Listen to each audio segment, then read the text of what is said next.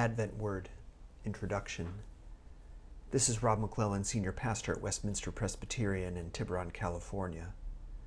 My colleague, the Reverend Dr. Bethany Nelson, and I will be sharing alternating reflections based on singular words chosen from Sunday lectionary texts for this holy season that leads up to Christmas.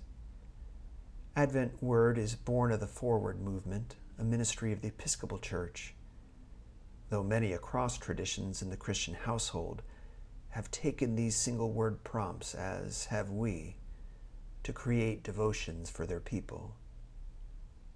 You will find audio recordings of these reflections here in podcast form and online in written form. May these be a window into deeper reflection in faith during this sacred time.